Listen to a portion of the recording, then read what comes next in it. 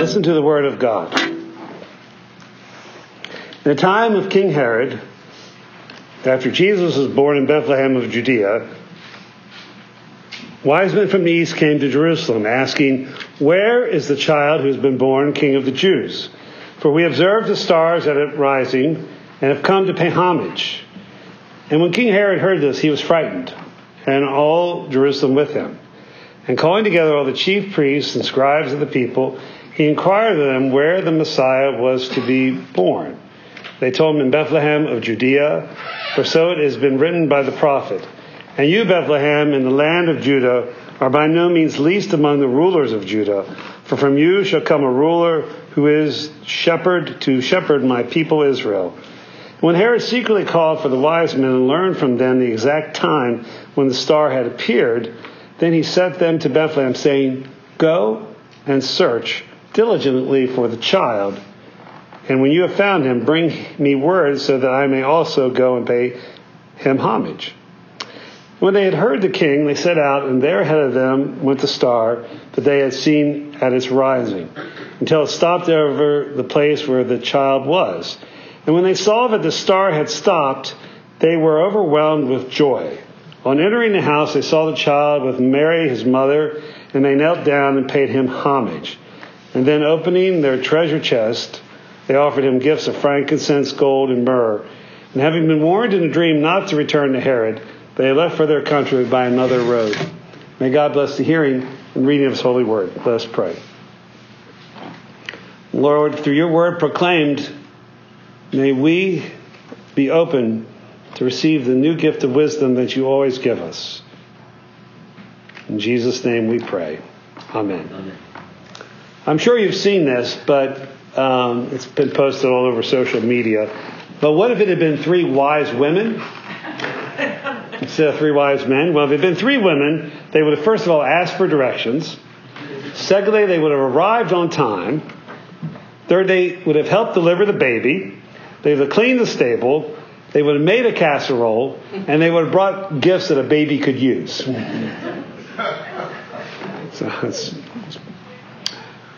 The story of Jesus in Matthew's gospel is, as I mentioned last week, is really the story of Israel. Jesus in the genealogy, we didn't read that. That's in chapter 1 in Matthew. But Jesus is portrayed as the son of Abraham. He is representative of his people. As the gospel develops, he will become the second Moses as well. So this is very important that Matthew's agenda, Matthew is, it's probably written at the end of the first century, and it's really a debate among Jews who believe that Jesus was the Messiah and those who don't. So it's really a debate of what true Israel is, and that's reflected in Matthew's agenda. And we have this unique portrayal of the three magi. Now, we call them kings. Matthew doesn't call them kings, and that comes from a couple different places. First of all, when followers of Jesus believed that he was the Messiah, that he was the Jewish Messiah, when they went to their scriptures, and their scriptures were what is our Old Testament. They're reading the Greek version of the Hebrew scriptures, okay? And they saw prophecies all over the place. So this narrative very well could be shaped, if you would, by them seeing different prophecies. For instance, Isaiah 60. The gifts are mentioned in Isaiah 60. When Isaiah 60 was written, it was not a messianic prophecy. It was about the idea that now that the people had returned from the exile, that they could be a light unto the nations, remembering the promise to Abraham. Where the idea that their king comes from is from Psalm 72. You can take a note of this or you can turn to it. Psalm 72 is what they called an enthronement psalm. The original situation of these psalms where they probably were part of the annual celebration of the kingship of the Davidic king. Okay.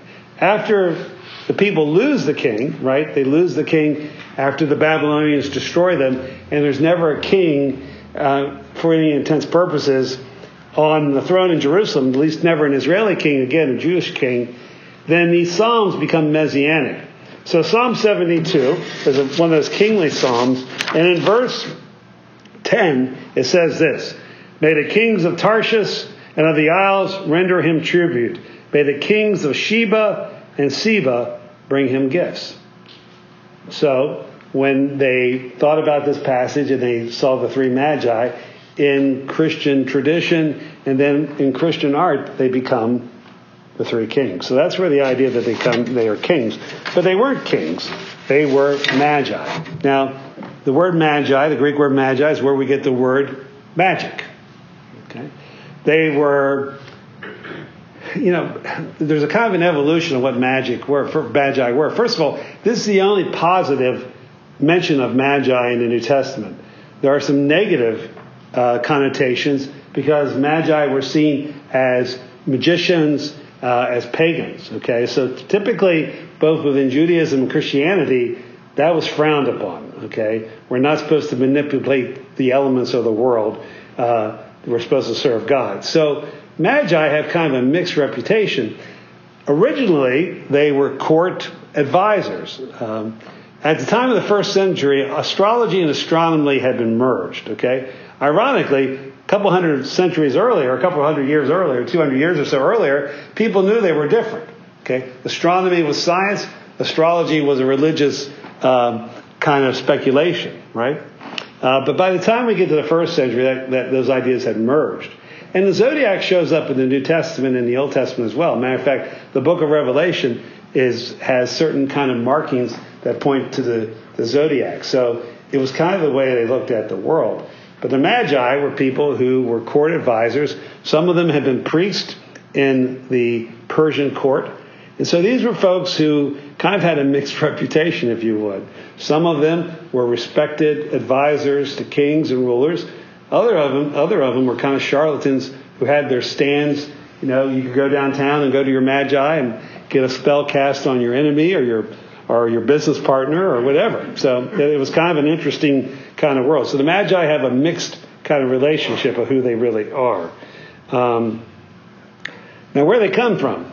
Well, there are 3 or 4 theories about where they came from.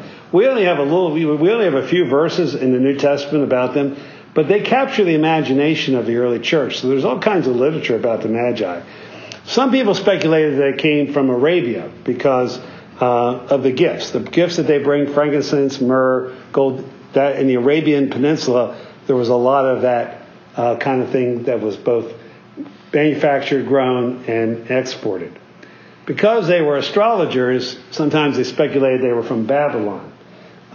That's really where astrology was invented, the new Babylonian Empire. Ironically, there were a lot of Jews in Babylon. So some people speculate that these weren't necessarily Gentiles. They were Jews who were practicing magi. That may be the case. But the majority of the tradition has been that they came from Parthia, which is Persia, which today is Iran. Okay. So Babylon is Iraq, Arabia, and Iran. So the biblical story is alive and well in the 21st century. And it's interesting, the oldest church in the Middle East, I've probably mentioned this before, is the Church of the Nativity in Bethlehem. It is on the spot that people traditionally thought that that's where Jesus was born.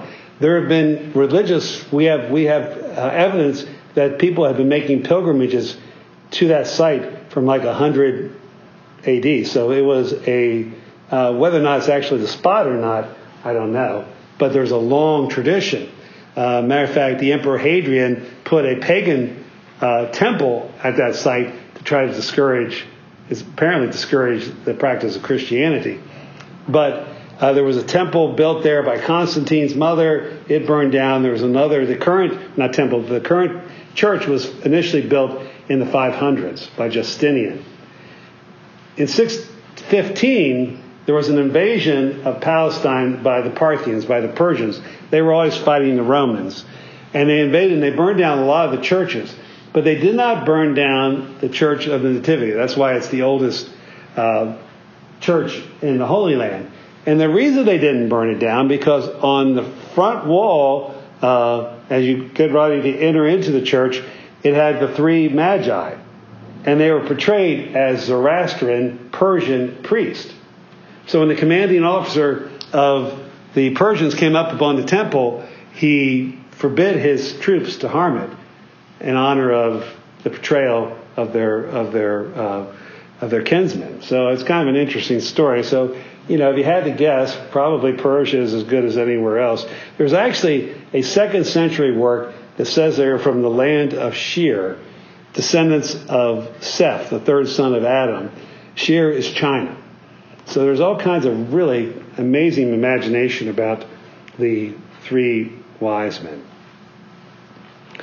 The other thing about the story is the star. And there's been ever since actually Galileo, there's been speculation about the star as being an asteroid. Okay, that was one thing so they tried to somehow figure out, was it an asteroid that came by during that time? Some have thought it was a supernova. Okay, some have speculated, I think Sir Isaac Newton thought it may have been a supernova. From a scientific perspective, it actually, about the time Jesus was born, Jupiter and Saturn were aligned and Mars was rising. And that would have been a big deal. If you're into that stuff, that would have been a really big deal. And that happened about the time of the birth of Jesus. But I actually don't think that it's really that important to come up with a natural explanation for it. Okay? It's obviously, in some levels, a supernatural event, right? Okay? And the wise men were looking for it. Okay? They saw it because they were looking for it. Now, I want to tie back into what I was talking to with the guys and Brianna. I said the guys and Brianna. All right? You could be like Brianna and the Pips. All right? What's interesting about the story is that, at least as it's portrayed, the star was something that could be observed, okay? They were kind of scientists, at least scientists of their day, and they charted the skies. I've always thought it was very humbling that people in 200 BC or in 6 BC know more about astronomy than I do, because they really could track and so someday I'm going to take a astronomy for dummies class, all right? I hope they exist. You have a book for that? All right, probably. All right, you get on that, Brianna. All right, you do it right. Anyway, so by their observation, we could call that reason or scientific inquiry, whatever you want to, that brought them to Jerusalem. Okay. And I think it's important for us, and as I intimated with the guys, that we live in a very unfortunate unfortunate time when there's a lot of Christian rhetoric that is anti-intellectual and anti-scientific. Okay, there's a sense where, and I could give you a long, interesting to me lecture, maybe not to you, of how we got here. But the reality of it is, it's a false dichotomy. Okay, Christians do not have to be afraid of honest scientific inquiry. All truth is God's truth. Okay, Jesus died to take away your sins, not to take away your minds.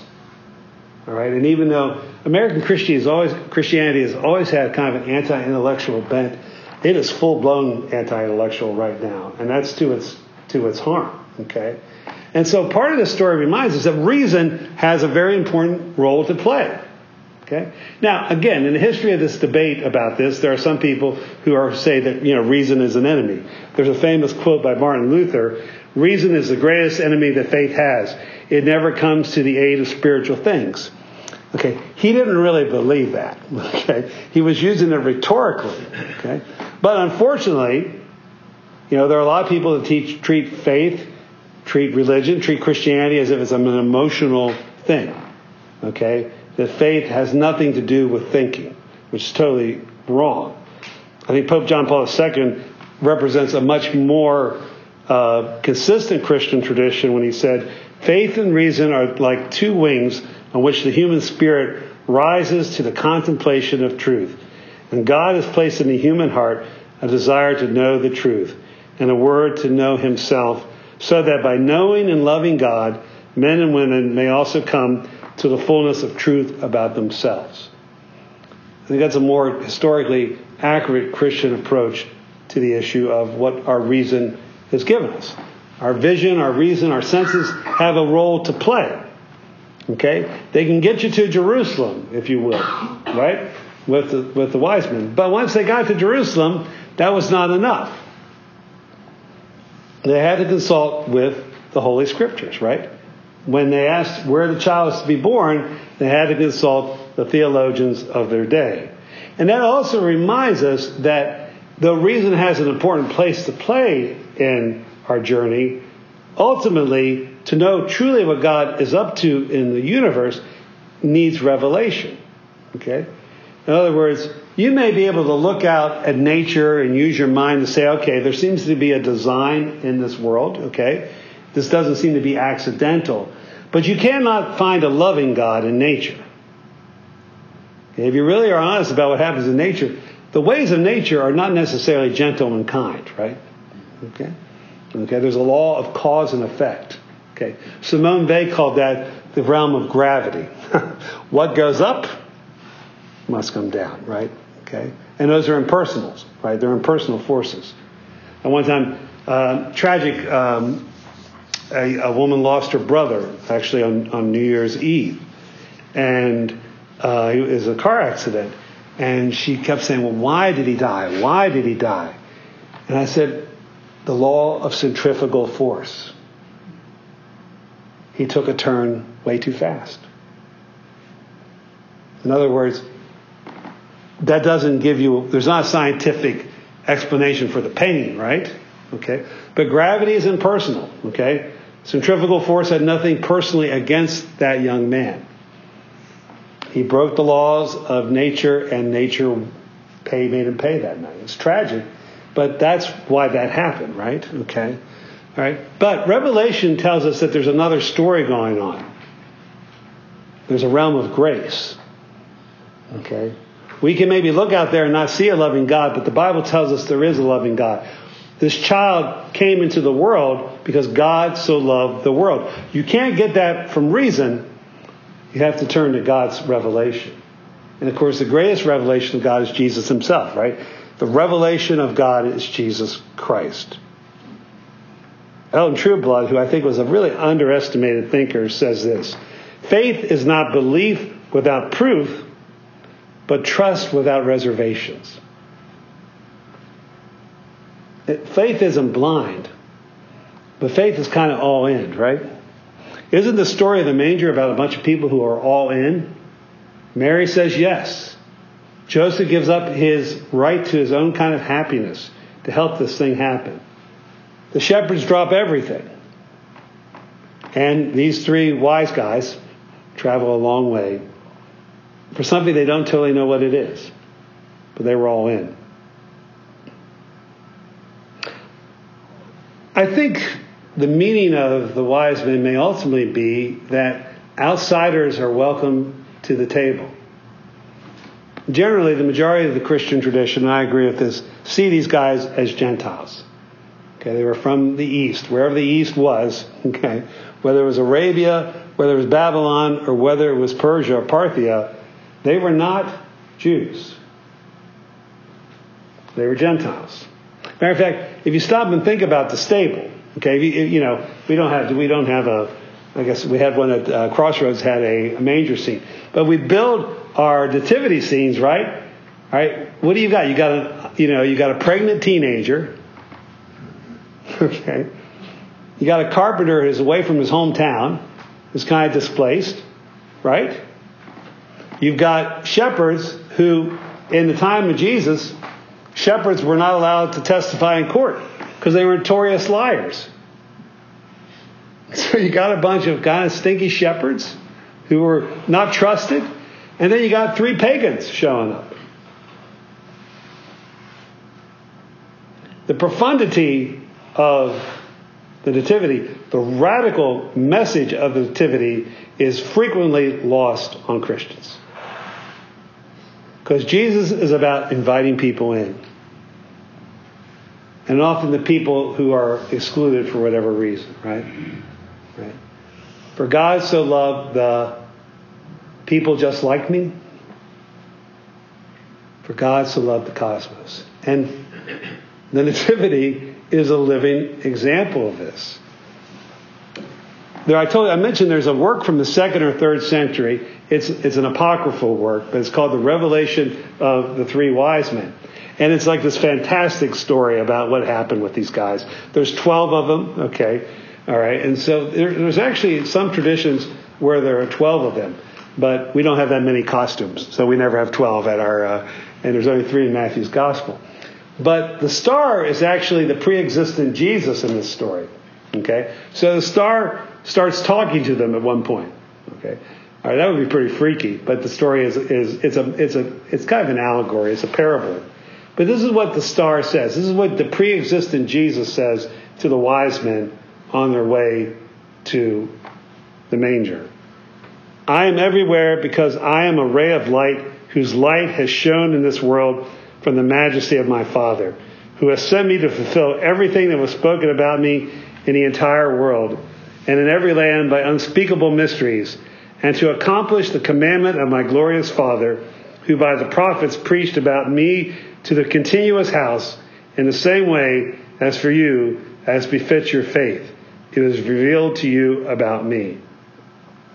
It was pretty radical. I don't know anything else like this in the early Christian literature, and I've read a good bit of the early Christian literature.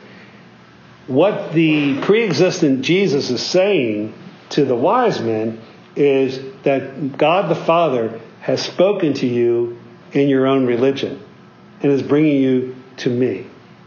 Now, that's pretty amazing. Okay, that's a pretty amazing broad statement. This idea that God's truth is a light to all people. Okay, and that part of what got them on the road to see Jesus was something they'd already learned in their own faith. But the power about this is getting back to this idea that all truth is God's truth. God wants to bring the world to God's self. This table that we will celebrate is not an exclusive place. It is a place where we all come broken to be healed. It's a place that Jesus freely gives to those who will come to him. The wise men represent outsiders who are called in to God's family. And that's why we're here. We're supposed to be a place. This building does not exist for ourselves. If it does, then it shouldn't continue to exist. We're to be a light unto the world. We're to be a place where people come and find the living Christ. There's one other thing that should not be lost. Matthew is already foreshadowing the death of Jesus in this story. Okay? What happens to Jesus? Jesus is before in Jerusalem, right? And he appears before the ruler and before the high priest and scribes. In other words, Matthew is foreshadowing that this son of Abraham, this new Moses, this embodiment of the people of Israel, will die. The death of the innocent's children will not be the last innocents to die. And so there's a sense where this opening up of God's family, okay, is a costly one. That Jesus takes on the violence and the hate and the prejudice and the racism and the warmongering and the gossiping and the fear and the anxiety and the sin of the whole world upon his body, and he dies. So that we may all belong to God. The myrrh reminds us that this king, this priest, will also be sacrificed. But in his sacrifice we have life. And he is alive. In the name of the Father, Son, and Holy Spirit. Amen and amen. Let us stand and proclaim what we believe in the words of the Nicene Creed.